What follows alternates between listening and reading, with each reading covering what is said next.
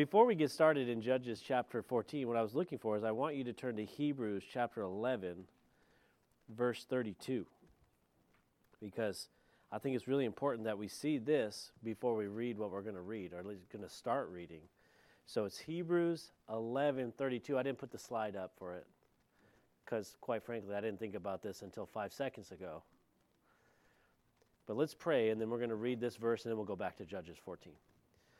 Lord, we thank you and we praise you for who you are and your grace and your mercy upon all of us, Lord. That you know us intimately, you know our faults and our failures, our strengths and our weaknesses, and yet you love us and you use us, and we're grateful for that in Jesus' name. Amen. So in Hebrews chapter 11, this is called the Hall of Faith, where the writer, who I believe is Paul, is writing and he's listing by inspiration of the Holy Spirit all these great men and women of God who by faith have been saved.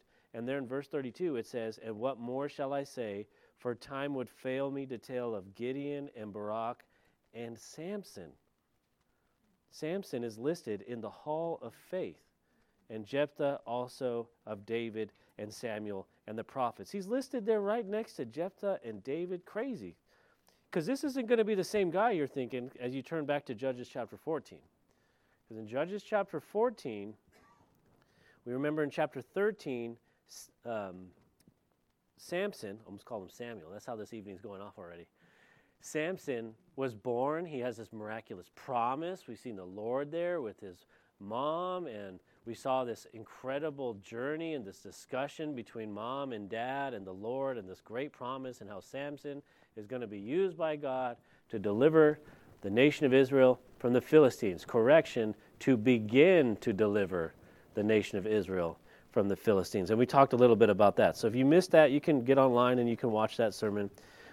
Let's start in verses 1 through 4 as Samson has now grown older. "And Samson went down to Timnah and saw a woman in Timnah of the daughters of the Philistines. So he went up, told his father and mother, saying, I have seen a woman in Timnah of the daughters of the Philistines. Now therefore get her for me as a wife. Then his father and mother said to him, Is there no woman among the daughters of your brethren, or among all my people, that you must go and get a wife from the uncircumcised Philistines? And Samson said to his father, Get her for me, for she pleases me well." Verse 4, "But his father and mother did not know that it was of the Lord, that he was seeking an occasion to move against the Philistines, for at that time the Philistines had dominion over Israel." And so between chapter 13 and 14, we have this gap of time where Samson has grown up, whether he's a teenager, a young man, a grown adult, I'm not really sure. But we don't know anything about his background. How was his childhood? Was he raised? Was he going to the synagogue? Was he going to the temple? Well, the temple wasn't built at that time. Was he going to the tabernacle? Was he instructed in the ways of righteousness? Was he growing in the Lord? Was he growing into scriptures? Was he just completely wild? We know that he has kept the Nazirite vow. That we know. And it's going to be brought up a few times here in this chapter. That means he keeps his hair long. He has never cut it all of his life. Can you imagine how long his hair must be? He has never touched grapes or wine, and he has never touched a dead thing, including the funerals of his family members. Never done it. This is a particular vow to show a special relationship and covenant with God. He's kept those things. But what else is going on? Is his family life good? Is he from a poor family? Is he from a rich family? Is he picked on by the other kids? I mean, if I got a guy around me that hasn't cut his hair in 18 years, I might make fun of him a little bit. I don't know what the culture's like at that time. But these are all things that I begin to think of as we see him just pop up into the scene here. And then we see a little bit about who Samson is. Samson, he is not struggling from any kind of anxiety. He does not mind people.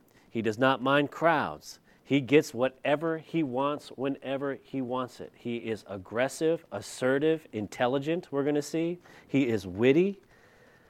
And all these things are characters that some people naturally have and other people do not. And we're going to see where it's good, and we're definitely going to see where it's bad. If I were going to title this message, which I'm usually too lazy to do on a Wednesday, I would call it How to Wreck a Family in a Few Easy Steps. First step, just go pick a random woman that you desire that has a completely different value system and background than you do. Just pick out the hottest chick you can find and tell your parents that's who you're going to marry. That is step one to ruining a family. But we see in society today that that's how a lot of people do it. Incredible. Samson goes to his folks and says, I met a girl in the next town. Go get her for me. What? Like, how does that work? Now, this is an interesting thing because the commentators, they begin to go in different directions here, and I don't want to go this route. So some commentators talk about how he must have fallen in love with this woman, and he was in love with her, and he wanted to have a relationship with her, like this is some kind of Romeo and Juliet. I doubt it. Honestly, I doubt it. It doesn't seem to be that way, and also if you know about Middle Eastern culture and Eastern culture, and you know about Old Testament culture, no marriage at that time is for love. It's arranged, it's decided, it's organized. So I don't think it's for love, but it's possible. I want you guys to know that. One is he just wanted to grab a girl, and he wants to grab that one.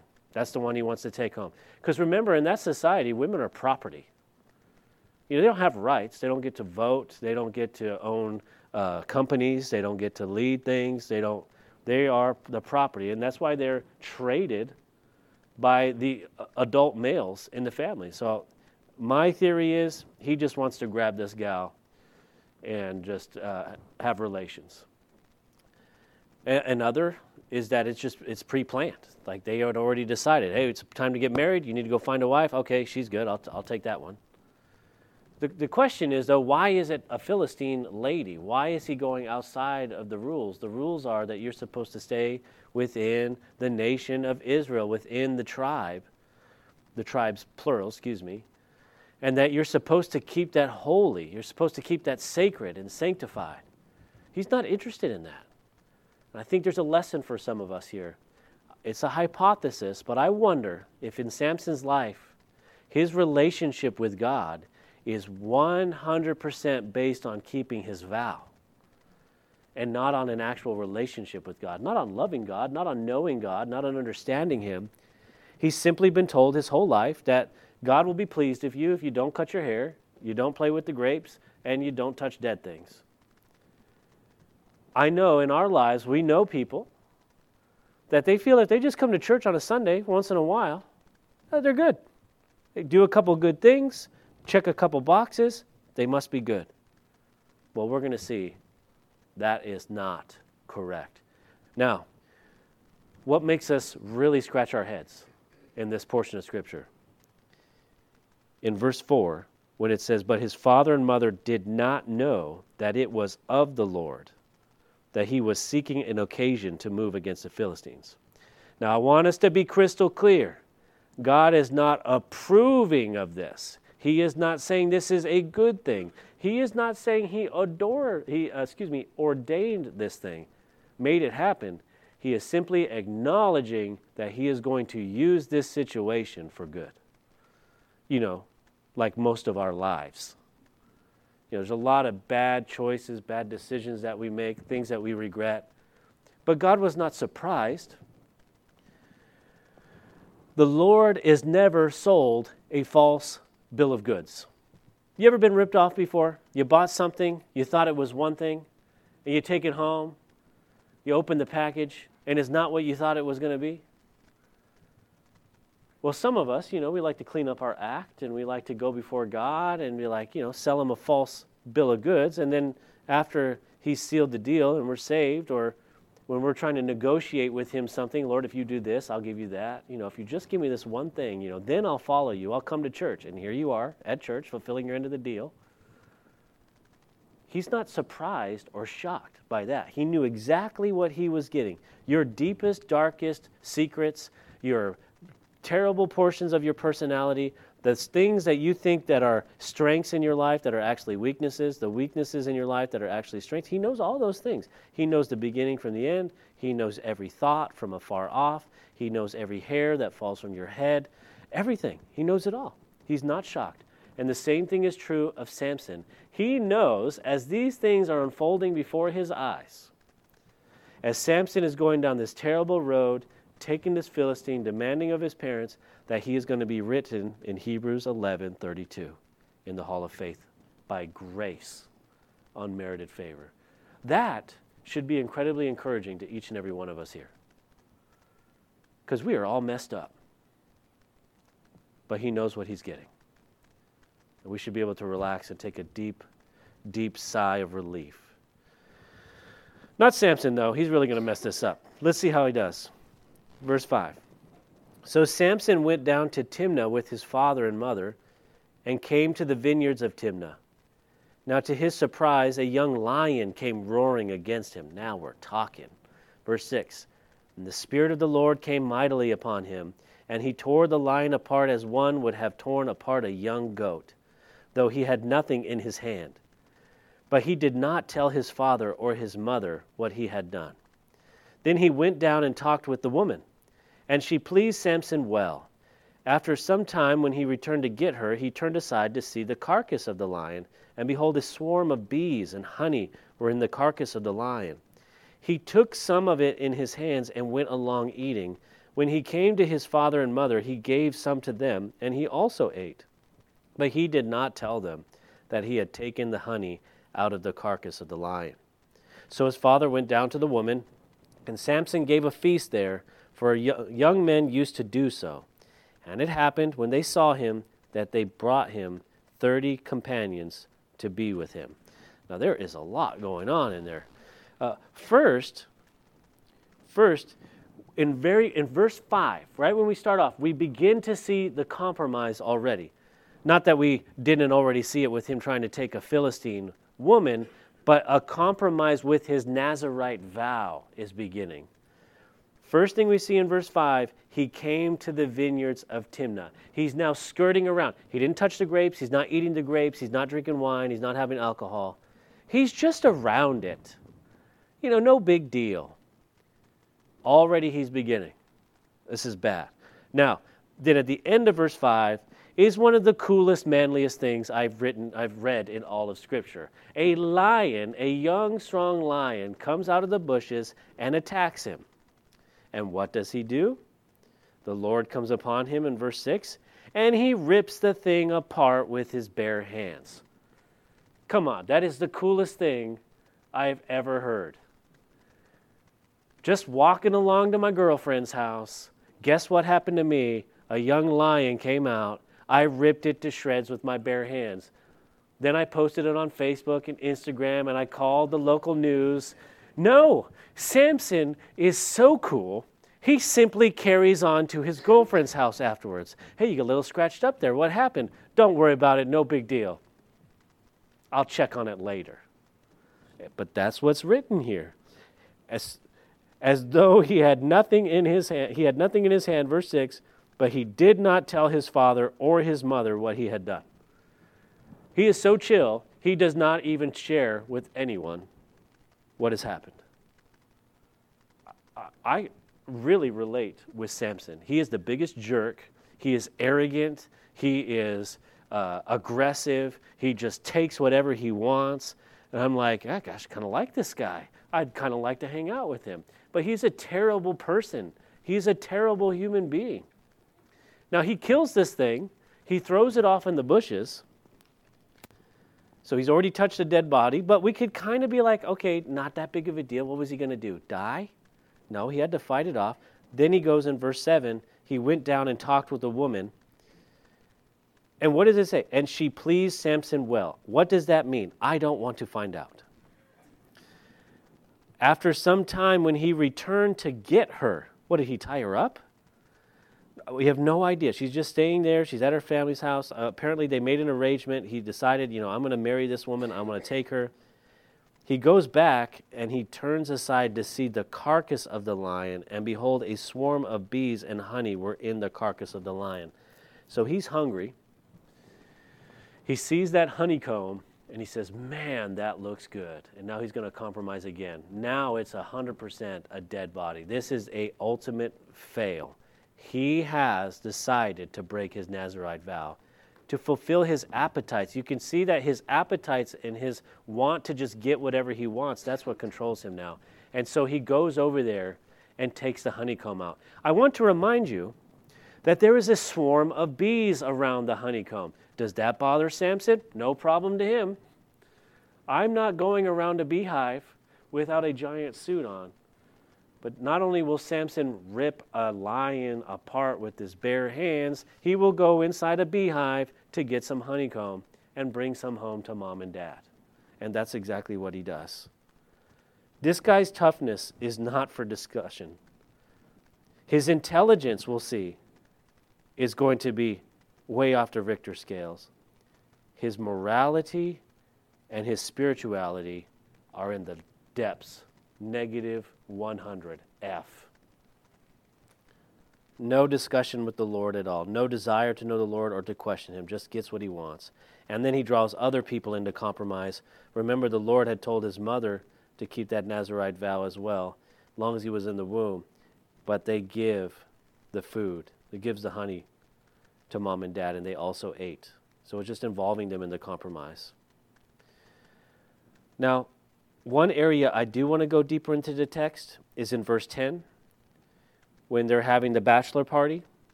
He has a feast there for the young men used to do. In the original Hebrew, to give a feast, it literally means drinking feast. This is a bachelor party, the bad kinds. Is he drinking there or not? Well, to me, it insinuates that he is, but I don't know. It is a drinking party. That's the name in the original language. And of course, if you're going to have free alcohol and a party at the very end of verse 11, and they brought 30 companions to be with him. It's very easy to find 30 guys to hang out at a party with free alcohol, but they show up, which is going to be important for this next portion of Scripture in verses 12 through 18. Oh, and I want to remind you, as we're reading this, the man is in the hall of faith. What does that tell you about the grace of our Lord? Verse 12. Then Samson said to them, let me pose a riddle to you. If you can correctly solve and explain it to me within the 7 days of the feast, then I will give you 30 linen garments and 30 changes of clothes. But if you cannot explain it to me, then you shall give me 30 linen garments and 30 changes of clothing. And they said to him, pose your riddle that we may hear it. Verse 14. So he said to them, out of the eater came something to eat, and out of the strong came something sweet. Now for 3 days they could not explain the riddle. But it came to pass on the 7th day that they said to Samson's wife, entice your husband that he may explain the riddle to us. Listen to this. Or else we will burn you and your father's house with fire. Have you invited us in order to take what is ours? Is that so? Verse 16. Then Samson's wife wept on him and said, you only hate me. You do not love me. You have posed a riddle to the sons of my people, but you have not explained it to me. And he said to her, look, I have not explained it to my father or my mother, so should I explain it to you? Now she had wept on him for 7 days while their feast lasted, and it happened on the 7th day that he told her, because she pressed him so much. Then she explained the riddle to the sons of her people. So the men of the city said to him on the 7th day before the sun went down, what is sweeter than honey, and what is stronger than a lion? And he said to them, if you had not plowed with my heifer, you would not have solved my riddle. Dang, Samson, chill, man. What in the world? I said, how do you destroy a family? In several easy steps. Well, first tragedy is this. We do not know what Samson's relationship is like with his wife. We have no idea. It has just started. It's brand new. They're still in the feast days. Is it a relationship of love? Was it a relationship of negotiation? Was it a little bit of both? Was it just lust? We don't know. And so it's hard to say. What we do know is this. She is a Philistine, and her Philistine people come to her. Now, why is this riddle such a big deal? You can go down to Walmart and you can buy a pair of jeans. I mean, in Biden's America, it's probably $300, but pretty cheaply, considering, a lot of us are throwing away clothes and bringing them to Goodwill or whatever we do, handing them down.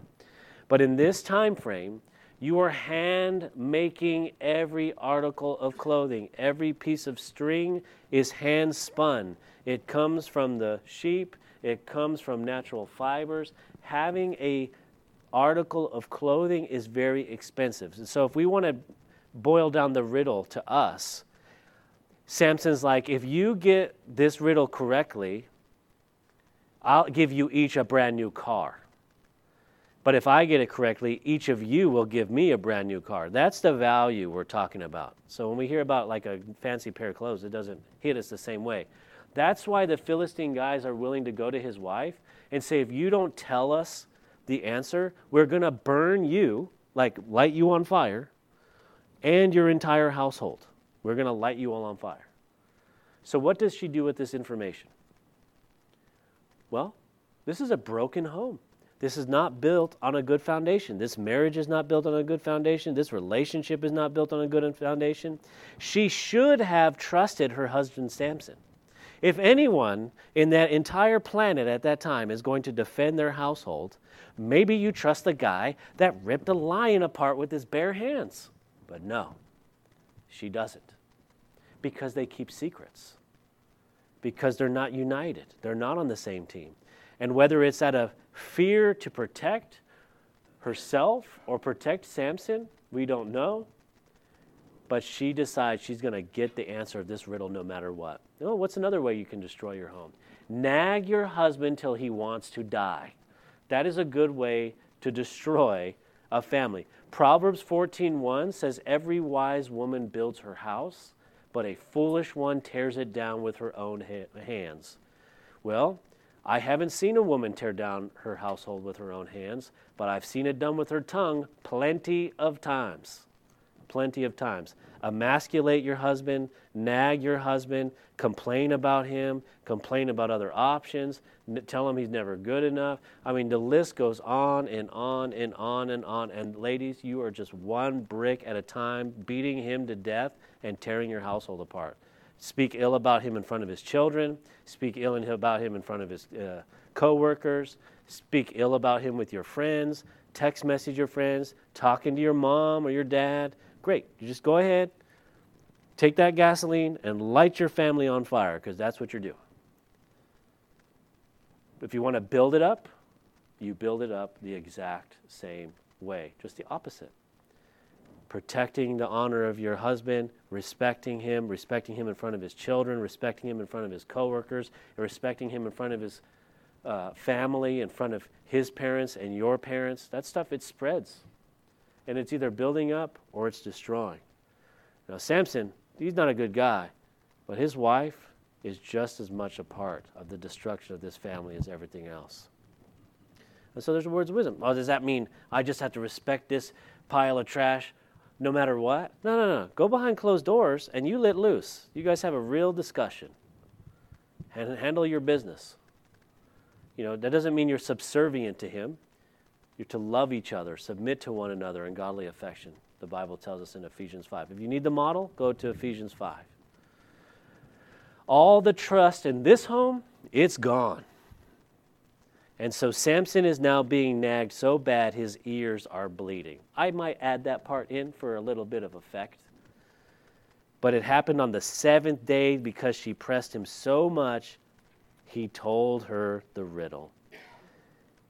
And then she tells the men, and then the day that they're supposed to show up, I'm sure Samson's there with all his pride, how smart he is. He had written this riddle that's unbreakable, and they give the answer. How is Samson going to react? Well, he's a very passive, subservient guy. He's really empathetic to other people, right? Isn't he kind of scared to engage with other people and to confront people? No, the exact opposite. Let's see how well this goes. Verses 19 through 20. Then the Spirit of the Lord came upon him mightily, and he went down to Ashkelon and killed 30 of their men, took their apparel, gave the changes of clothing to those who had explained the riddle. So his anger was aroused, and he went back up to his father's house. And Samson's wife was given to his companion, who had been his best man. They have been divorced. This is Samson's first wife. Now, to me, the Bible is the most beautiful book in all of God's creation. We know this. But what amazes me in it, one of the things, is it is the master of the understatement. I love when it says his anger was aroused. His anger was aroused? My anger is aroused when I'm cut off driving. You know, my anger is aroused when somebody calls out sick at work. If someone says my anger is aroused, I don't go out and kill 30 people and take their clothes. That's a different level. But that's what the Bible says here. He is so upset about this. He's not going to go out and buy these clothes. He goes and kills 30 Philistines. And then he brings those clothes and pays it back. Hey, these clothes look kind of familiar. Where'd you get these from? Kind of look like my cousin Phil. He used to wear something like this. I mean, how big is the Philistine tribe? They probably know each other. They probably know what happened. I mean, what happens when some small town news happens? It travels like wildfire. Everybody knows. I personally believe they know exactly where these clothes came from. They know what the situation is, and there's nothing they can do about it. Samson is so strong, so aggressive, so brutal that they can't do anything about it. And so the rest of these chapters that we follow Samson are going to be them trying to kill him, to stop him. But the Lord's going to use it. Well, he goes back to his parents' house. Parents, what do you think that conversation is like? I want you to put yourself at the kitchen table when your son Samson, who you just married off to a woman that you didn't want him to marry anyway, comes back after killing 30 people and says, hey, can I sleep on the couch for a little bit? Well, how's that conversation going? The scripture is mute. We have no idea. Man, to be a fly on the wall in that conversation. These millennials, they come back to the house all the time. Well, what else do we see? Samson's wife is given to his companion who had been his best friend. We're going to see later on in the scripture, it seems that Samson's wife's father makes this happen. They write him off as dead. He's dead to us. He just disappeared. He's going away forever. You've been abandoned. Now we're going to give you to the next most eligible bachelor, which is this guy. Again, just reinforcing the culture of that time that women have no rights, which is why I personally believe there was no love in this relationship at all. Again, I am speaking an argument from silence, which is very, very difficult when it comes to the scriptures and to be accurate to the text. That's why you have to be careful when you read Bible commentaries, when you're listening to sermons, and you're studying from people, and you hear them expound on the scriptures, and you're like, man, this sounds so amazing. This is so right. Well, read the text and be a Berean, because it might be right, but it doesn't mean it's fact. You could say, wow, this is really beautiful, and it fits. It is possible, but it doesn't mean it's fact. We want to make sure we stick to the facts of the scripture. I do love, speaking of commentators, though, what Guzli pointed out, though. He said, what do you think it would have been like to be the counselor if Samson and his wife had gotten marriage counseling? I thought, wow, that's something. Because I've been in some marriage counseling sessions, and some are really easy, and then some are really nasty, and then some are somewhere in between. And I thought, man, what would that be like? What would it be like to be the pastor who has to give the marriage talk before they got married between those two? What did they say? I have no idea. Interesting. Did it even happen? We don't know. We'll never know. Now, we're going to go into chapter 15 next week. But how are we going to take this home? You know, how is this going to apply for us? The most important thing that I want everyone to know is this, There are people here that have divorces, multiple wives at different times, multiple husbands at different times. You've had children go crazy. You've had children come back. You've had all kinds of really crazy situations in your life. Gone to court, gone to jail. Maybe you've murdered someone. Might want to keep that to yourself. But Samson is in the hall of faith. By grace alone, through faith alone. In Christ Jesus. He never leaves us nor forsakes us. As it says in Romans, does that mean that we can just go wild and go crazy because he's never going to leave us and forsake us? No, Paul says certainly not. Because of his grace, because of his mercy, it leads us to do better and better every single day. But you may think that church is for the good people. You may feel that God only loves the ones that did really well, that are running the race better than everyone else. And nothing could be further than the truth. When he sees you, no matter what your situation is, as a believer in Christ, he sees your righteousness. He sees his son's righteousness, who took your penalty on the cross for our sins. Maybe you see Samson and you're like, well, I'm the exact opposite of that. I get scared going up to the cash register at the store, much less trying to just get whatever I want whenever I want. I need to be like that. No, you just need to trust in the Lord and who he's made you to be. Who you are is who God wants. Who you are is who God wants. And he wants it to be an authentic relationship. Because the second thing I want us to know is, it wasn't the ritual or the oath that made a relationship between Samson and God. And it's not our rituals, our oaths, our habits that make us loved or unloved in God's eyes, or more importantly, righteous in his eyes. Because sometimes we do that for ourselves. We think we are because of X, Y, and Z. No, that is not true. It's the goodness of God that leads us to repentance, to constantly growing closer into his image because of the freedom we have in him, not the burden that we have in him. And then finally, I want to point out, are we building our homes or are we destroying them? Are we protecting our marriages or are we ripping them down? A lot of times we think it's the big things. Most of the times it's the small things. It's the small conversations that we're having. One by one by one, are you building or are you destroying? So with that, we're going to close out this chapter. Looking forward to the next one. This is better than any movie you're ever going to see tonight. I know that much. But we're going to close out the hour in prayer as we do on Wednesday nights. On Wednesday nights, we like to have intercessory prayer. That means that we pray for one another. We lift each other up before the Lord. We pray one at a time, loud enough that we can all agree and hear together. If you do not want to pray loud, I can't stop you. Just pray silently between you and God, because no one can stop you. Let's pray. Father, we thank you for this evening. We thank you for your word. We thank you for real stories with real people, Lord, because they apply to our lives. And you deal with us, the real us. We pray that you would guide us and direct us and have your will accomplished in us. In Jesus' name, amen.